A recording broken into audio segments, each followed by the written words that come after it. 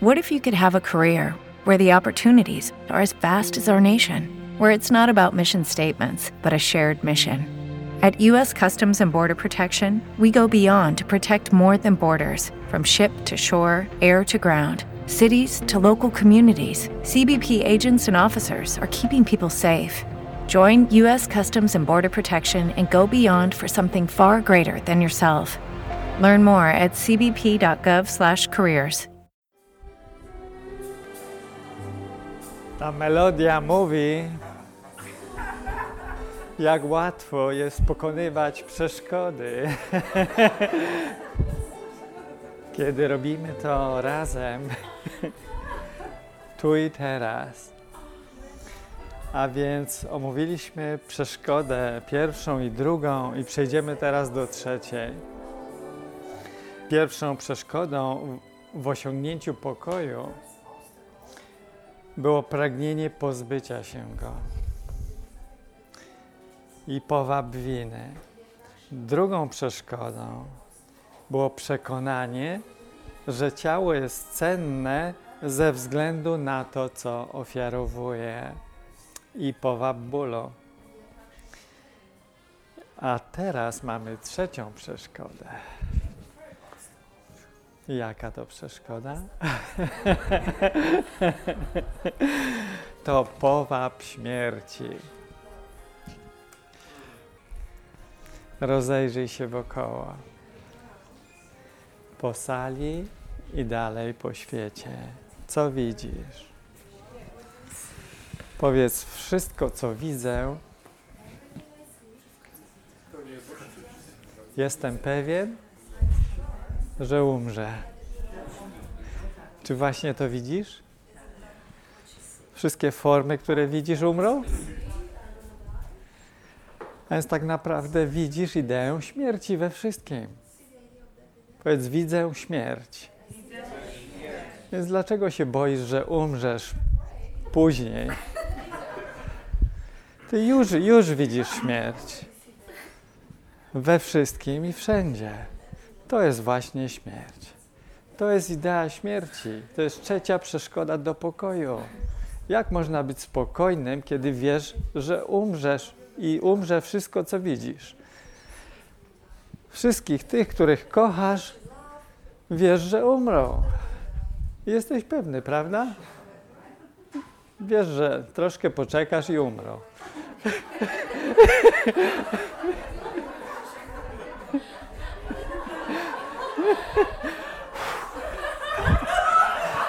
Wow!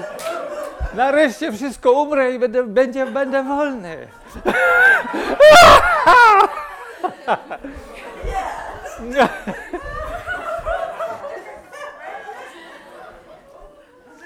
Niestety nie. Liczysz na śmierć, że jak przyjdzie śmierć i umrzesz, będziesz wolny. Ale to mówi ci twoje ego. Jezus mówi ci, że nie będziesz wolny poprzez śmierć. Właśnie w ten sposób wzmacniasz tą trzecią przeszkodę, tą wiarę, że śmierć jest rzeczywista i że pomoże ci uciec ze śmierci, uciec z bólu. W ten sposób ją wzmacniasz w swoim umyśle. W ten sposób liczysz na śmierć i wierzysz i dlatego ją widzisz. Dlatego widzisz to, co śmiertelne. Jaka jest lekcja 7? Widzę tylko przeszłość.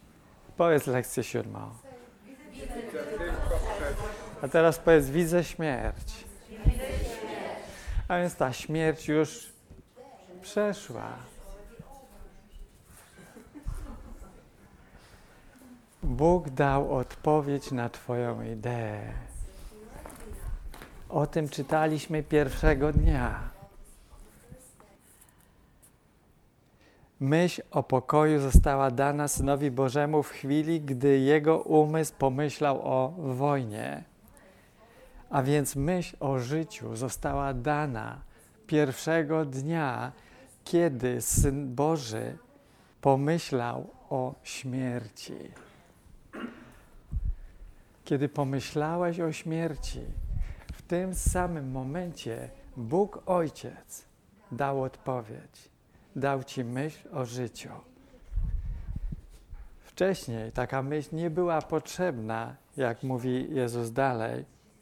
Przedtem taka myśl nie była potrzebna, bo pokój dany był bez przeciwieństwa, a więc życie dane było bez przeciwieństwa i zwyczajnie było.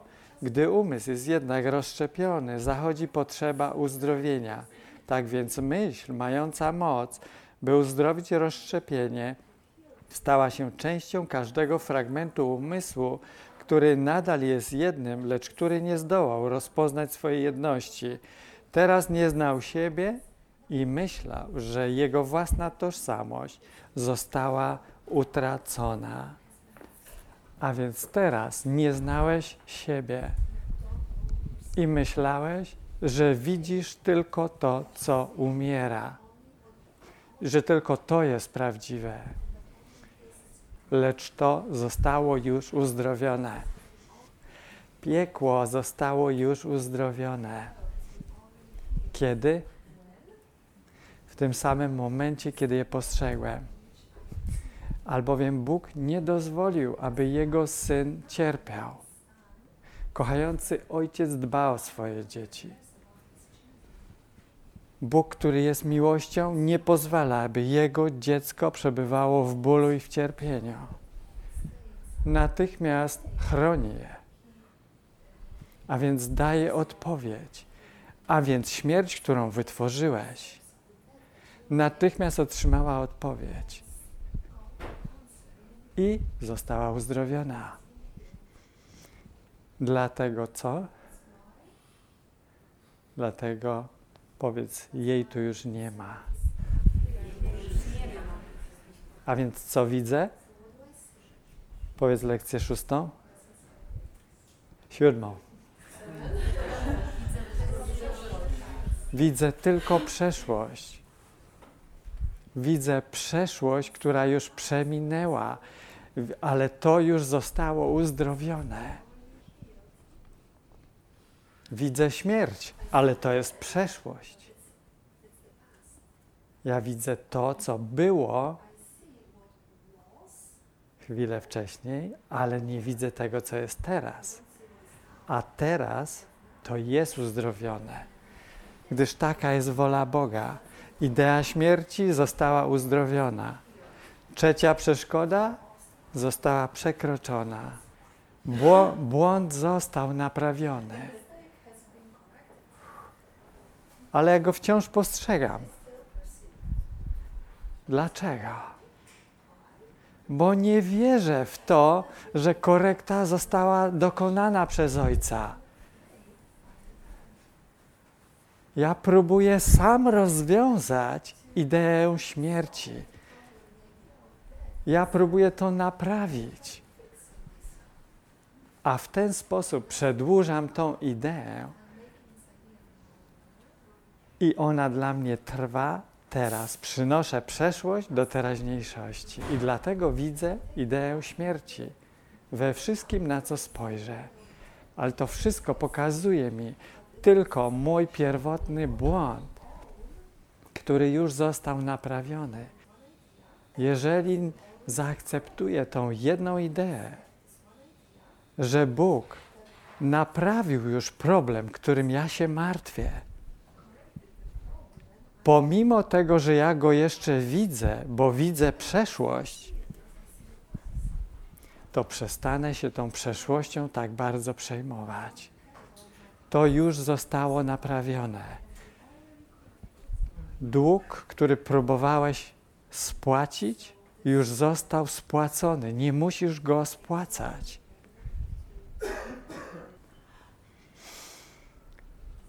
To piekło, które wytworzyłeś i próbowałeś naprawić, już zostało naprawione. To jest to, co ja próbowałem uczynić, naprawić moją własną pomyłkę. Kiedy zrobiłem pierwszy dług, tym świecie, powiedziałem sobie, najpierw muszę go spłacić, dopiero wrócę do domu, do ojca, bo przecież wstyd wracać z długiem, prawda? I tak minęło 40 000 lat. I co, spłaciłem go? Nie, w tym świecie, jeżeli zaczniesz spłacać swoje długi, to zaczną rosnąć. Nie możesz ich spłacać. Musisz zaakceptować, że już zostały spłacone na samym początku, kiedy tylko je pomyślałeś. One zostały spłacone. Ojciec nie pozwolił, żebyś miał dług. Więc zaakceptuj tylko to. To już zostało uzdrowione. Śmierć, którą widzę, to jest przeszłość, która już została uzdrowiona. Nie muszę nic z tym robić. Mogę na to patrzeć, jak to znika.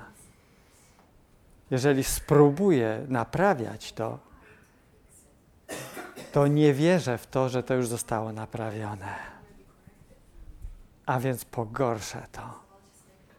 A więc jedynym moim rozwiązaniem jest stanąć w tym miejscu i to, co słyszeliśmy wczoraj, przyznać, że kompletnie zawiodłem. Niczego nie rozwiązałem. Niczego nie spłaciłem. Kompletnie się pogrążyłem. Kompletnie zawiodłem w czasie i przestrzeni. A teraz chcę rozpoznać, że nie muszę już robić niczego. Albowiem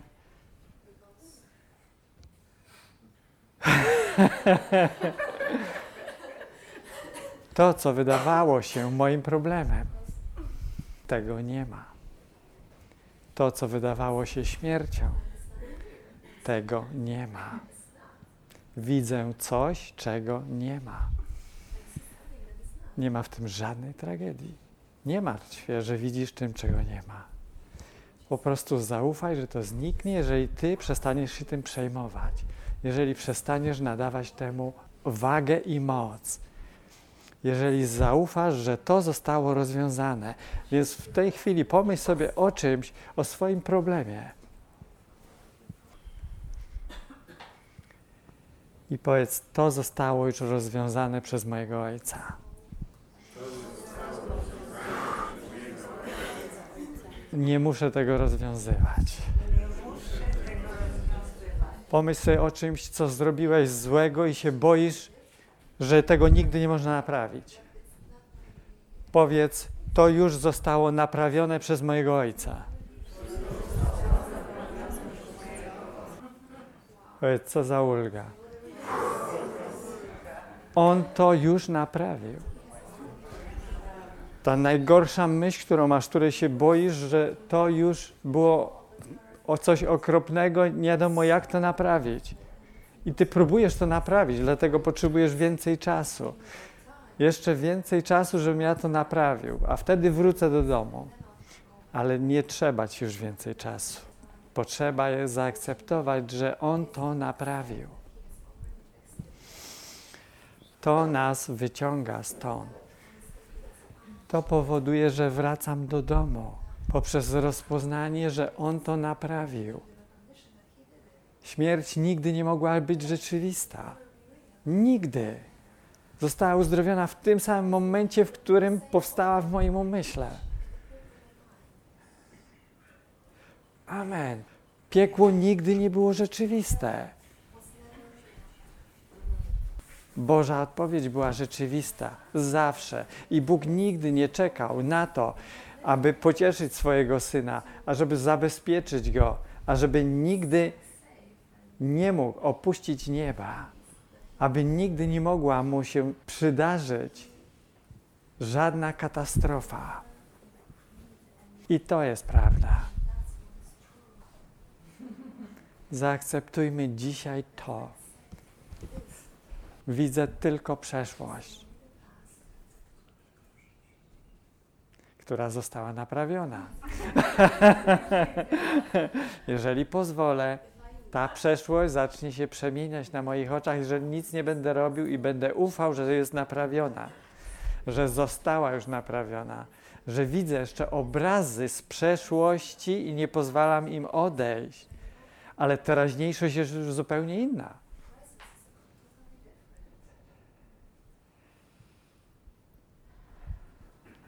W teraźniejszości twoje długi zostały już spłacone. Co do jednego.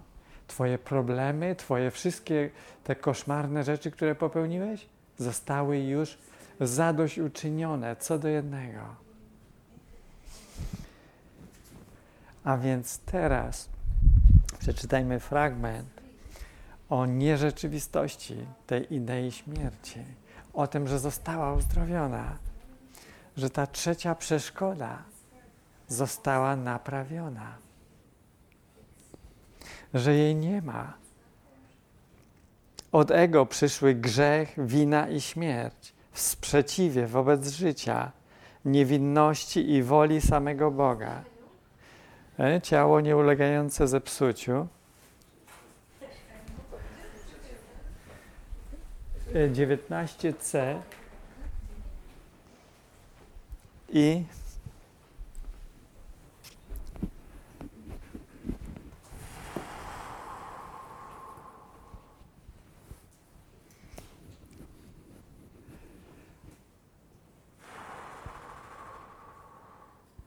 mamy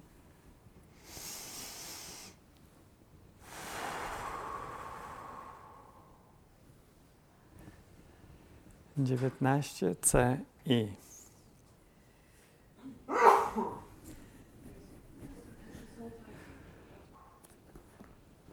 to już się dokonało.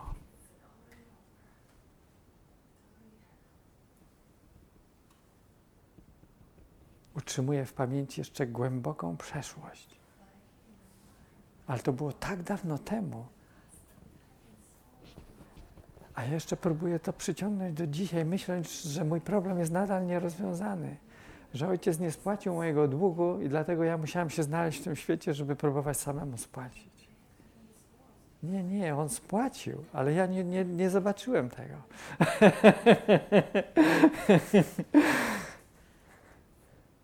Masz to? Od ego przyszły grzech, wina i śmierć. W sprzeciwie wobec życia, niewinności i woli samego Boga. Gdzież może być taki sprzeciw, jeżeli nie w chorych umysłach tych, którzy są niepoczytalni, oddani szaleństwu i zawzięci przeciwko pokojowi nieba. Pokój Boga został ci dany. Martwisz się problemem, którego nie masz. Śmierć to problem. To idea, problem. Martwisz się nią, że jest prawdziwa, że powstała w swoim umyśle. Wiesz, że ją wytworzyłeś. Boisz się tego, że jest prawdziwa. Boisz się tego, że nie została rozwiązana. Dlatego ją utrzymujesz w swoim umyśle i dlatego ją widzisz wszędzie wokół siebie. Twój umysł ci tylko pokazuje to, w co wierzysz. Twój umysł ci pokazuje tylko twoje własne myśli. Musisz je widzieć wszędzie wokół siebie. Ale teraz masz okazję rozpoznać, że to już musiało się skończyć, że to nie jest rzeczywiste. Widzę to, czego nie ma. Martwię się tym, co już zostało uzdrowione, bo nie rozpoznaję, że już zostało uzdrowione. Myślę o tym, że to nie zostało uzdrowione i to myślenie mnie wykańcza. To myślenie jest podtrzymywaniem śmierci.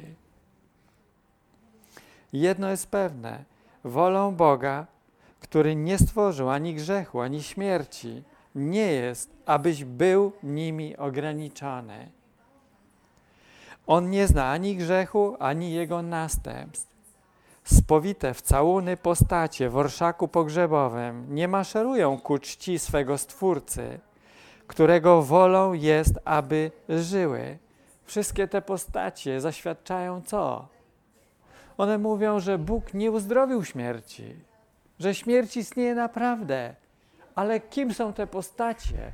To są moje własne myśli, które prezentują mi to, w co wierzę, w fizycznym wyrazie. po to, abym mógł to lepiej zobaczyć.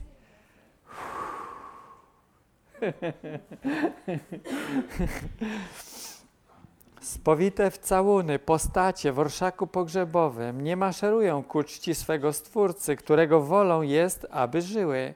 One nie stosują się do Jego woli. One się jej sprzeciwiają. Za każdym razem, kiedy wierzę w ideę śmierci, sprzeciwiam się Bogu, sprzeciwiam się Jego woli i sprzeciwiam się prawdzie. Prawdzie, że On uzdrowił śmierć w tym samym momencie, w którym powstała. Czyli inaczej nigdy nie powstała. Był to tak króciutki moment i nie było to w ogóle istnieniem. Bóg nie pozwoli, aby istniało w Jego Królestwie idea, która nie jest życiem. Światło nie pozwala na istnienie ciemności. Ty myślisz, że pozwolił, bo jest w twoim umyśle, dlatego mówisz, no ponieważ jest w moim umyśle, ja to postrzegam, więc pozwolił na to. Inaczej bym tego nie postrzegał, a więc on nie miał siły uzdrowić tego. W ten sposób sobie to tłumaczysz. Nie, on to uzdrowił. Ale ty sprzeciwiasz się woli Boga, sprzeciwiasz się przyjąć to do swojej wiadomości i arogancko twierdzisz, że on tego nie uzdrowił. Arogancko twierdzę, że widzę śmierć. To jest totalny sprzeciw przeciwko Bogu. To jest totalny sprzeciw przeciwko byciu świadomym miłości i pokojowi Bożemu.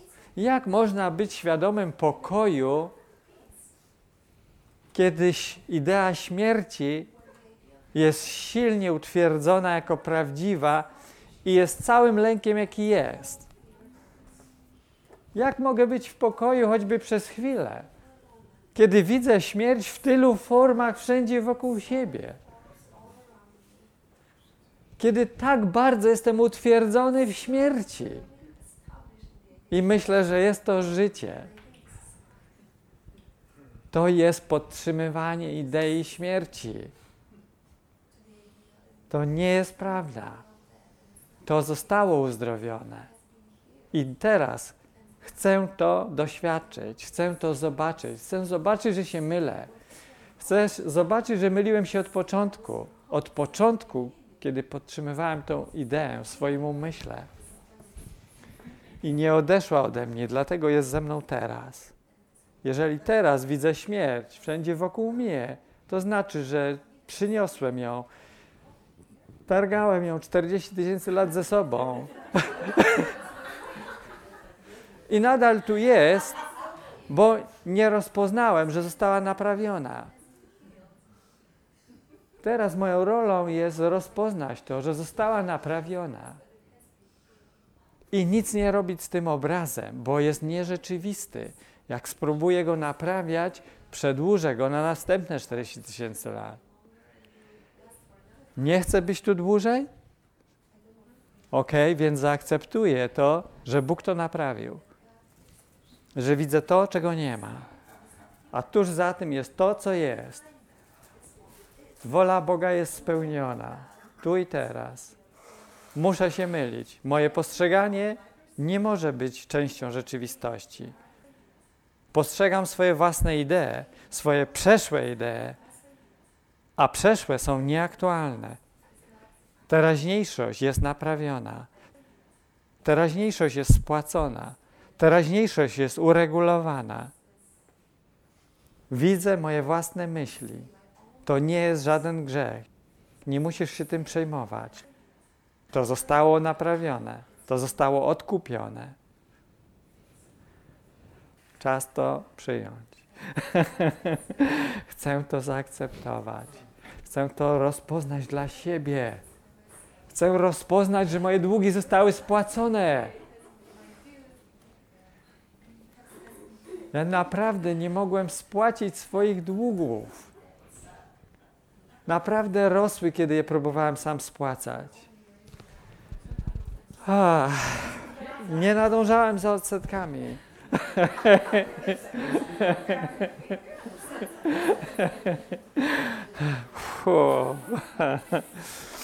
Czymże jest to w czerń odziane ciało, które chcą pogrzebać? Czym ono jest? Symbolem mojej myśli. I im bardziej się boję tego czarnego ciała, tym bardziej boję się mojej myśli. A im bardziej się boję, tym bardziej w nią wierzę. Tym bardziej dla mnie jest rzeczywista. Tym bardziej jestem arogancki i zaprzeczam pokojowi Bożemu. Lęk jest uznany za oznakę prawdziwości, a boję się, to znaczy, że to jest prawdziwe. Nie, boję się, to znaczy, że to jest totalny fałsz.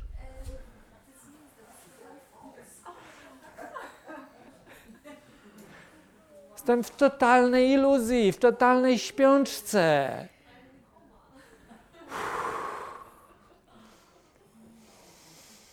Pokój jest obudzeniem.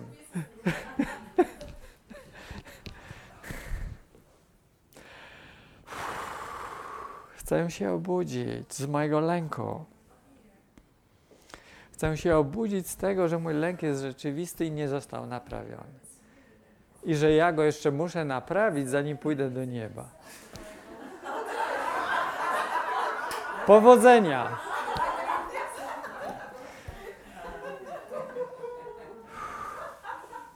Jeżeli zacznę naprawiać cokolwiek z tego świata, jeżeli zacznę spłacać najmniejszy dług, nie spłacę go nigdy. On urośnie. Ja muszę rozpoznać, że wszystkie idee z tego świata, wszystkie zostały spłacone co do jednej. Wszystkie zostały odkupione. Nie muszę nic robić, a zatem mogę uspokoić swój umysł i po prostu wrócić do domu. Wrócić do świadomości pokoju. Zapomnieć o trzeciej przeszkodzie. Rozpoznać, że została naprawiona.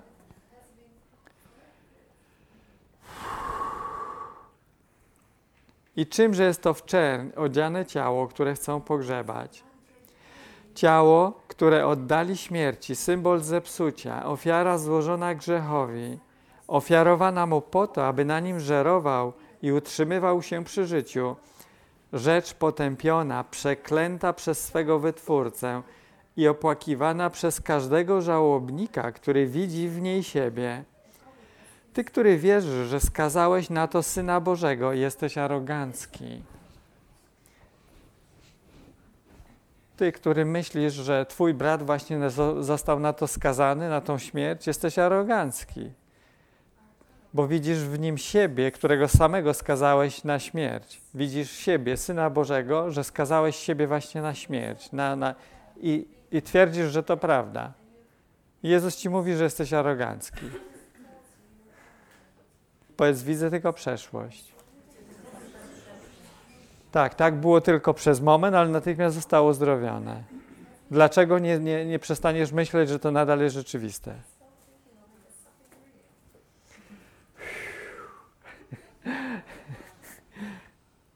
Ty, który wierzysz, że skazałeś na to Syna Bożego, jesteś arogancki. Ty natomiast, który chciałbyś Go wyzwolić, jedynie czcisz wolę Jego Stwórcy. Arogancja grzechu, duma winy, grobowiec oddzielenia, to wszystko jest częścią Twego nierozpoznanego oddania śmierci. Błysk winy, którą obłożyłeś ciało, zabija je. Właśnie ten lęk, ta wina, którą czujesz, doprowadza ciało do chorób i do śmierci, co ty interpretujesz jako to, że masz rację, że śmierć jest rzeczywista i prawdziwa. W ten sposób grasz tą grę w swoich własnych ideach po to, żeby podtrzymać tą wiarę, że śmierć jest rzeczywista. Nie, zaakceptuj pokój Boży, a natychmiast wszystko naprawia się w moim umyśle, bo już zostało naprawione. To jest proces przypomnienia sobie. Cała transformacja jest procesem przypomnienia sobie, że to zostało naprawione.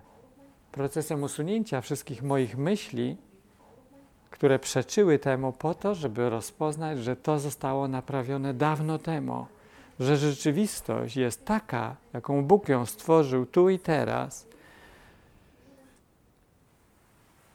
Arogancja grzechu, duma winy, grobowiec oddzielenia, to wszystko jest częścią Twego nierozpoznanego oddania śmierci. Błysk winy, którą obłożyłeś ciało, zabija je. Ego bowiem zabija to, co kocha, za posłuszeństwo sobie. Tego jednak, co nie jest mu posłuszne, zabić nie może. A więc jeżeli jestem posłuszny idei śmierci, ona mnie zabija. Kiedy nie wierzę w nią dłużej, nie może mnie zabić, dlatego że w nią nie wierzę. Przychodzi pokój Boży, który mnie uzdrawia i ożywia.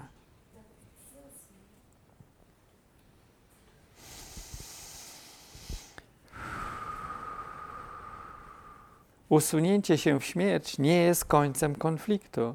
Jest im jedynie odpowiedź Boga. A więc zaakceptowanie idei śmierci nie jest rozwiązaniem. Nie będzie rozwiązania po śmierci.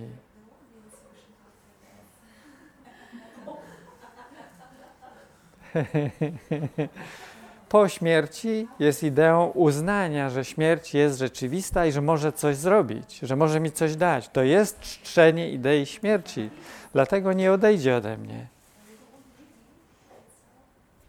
Jedynym rozwiązaniem idei śmierci jest przyjęcie odpowiedzi Boga, który już dał tą odpowiedź.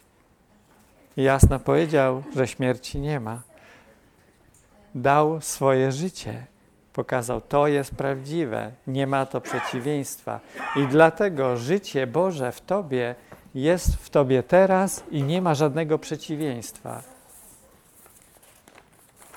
I jeszcze tylko dwa lub trzy akapity, ok? To jest 3 zdania, więc może nie będziesz musiała szukać. Zapomnisz wówczas wszystko, co wytworzyłeś, dobre i złe, fałszywe i prawdziwe. Gdy bowiem niebo i ziemia staną się jednym, nawet rzeczywisty świat zniknie sprzed Twoich oczu. Koniec świata nie jest jego zniszczeniem, lecz przetłumaczeniem na niebo. Koniec śmierci nie jest zniszczeniem tego, co widzisz, jest przetłumaczeniem na życie. W tym miejscu, gdzie widzę śmierć, musi być życie. Poprzez przemianę mojego umysłu mogę rozpoznać, że to życie jest tu i teraz, w każdym moim bracie.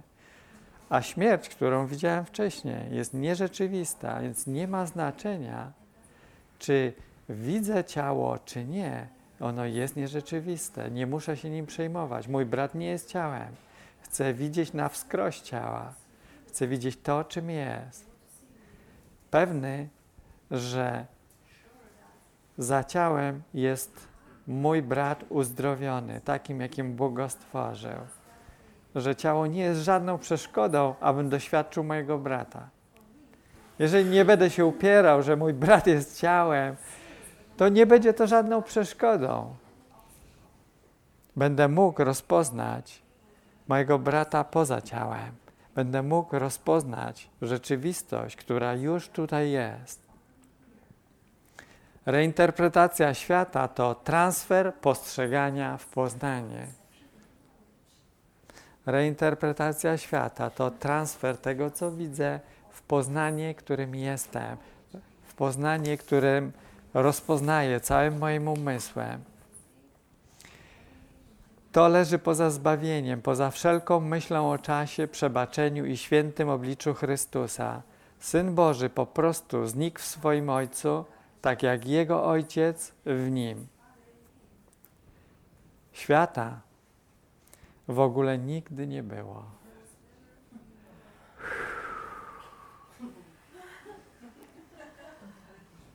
Wieczność pozostaje stałym stanem. To jest lekcja 169. To leży poza zbawieniem, poza wszelką myślą o czasie, przebaczeniu, świętym obliczu Chrystusa. Syn Boży po prostu znikł w swoim Ojcu, tak jak Jego Ojciec w Nim. Świata w ogóle nigdy nie było. Wieczność pozostaje stałym stanem. To oznacza, że śmierci nigdy nie było. Że życie pozostaje stałym stanem, tu i teraz. Amen.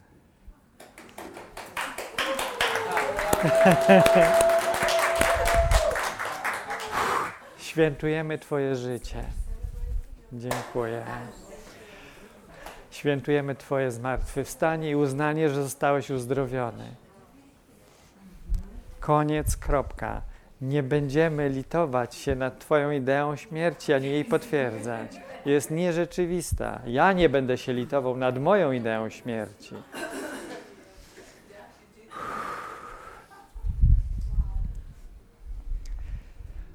Chcę tego, co żywe, tu i teraz. I chcę rozpoznać, że to jest prawdziwe. I dlatego nie będę używał mojej mocy, aby przedłużać moje myśli o przeszłości, wnosić ją tutaj do teraz. A więc doświadczenie śmierci jest doświadczeniem, w którym wkładałem całą moją energię, całą moją moc po to, żeby mieć śmierć. Bo starałem się ją naprawić i zrobić z niej życie, a tego się nie da zrobić. Nie wolno naprawiać śmierci,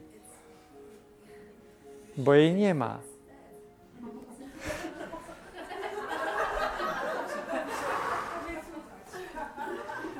Dziękuję, dziękuję, dziękuję.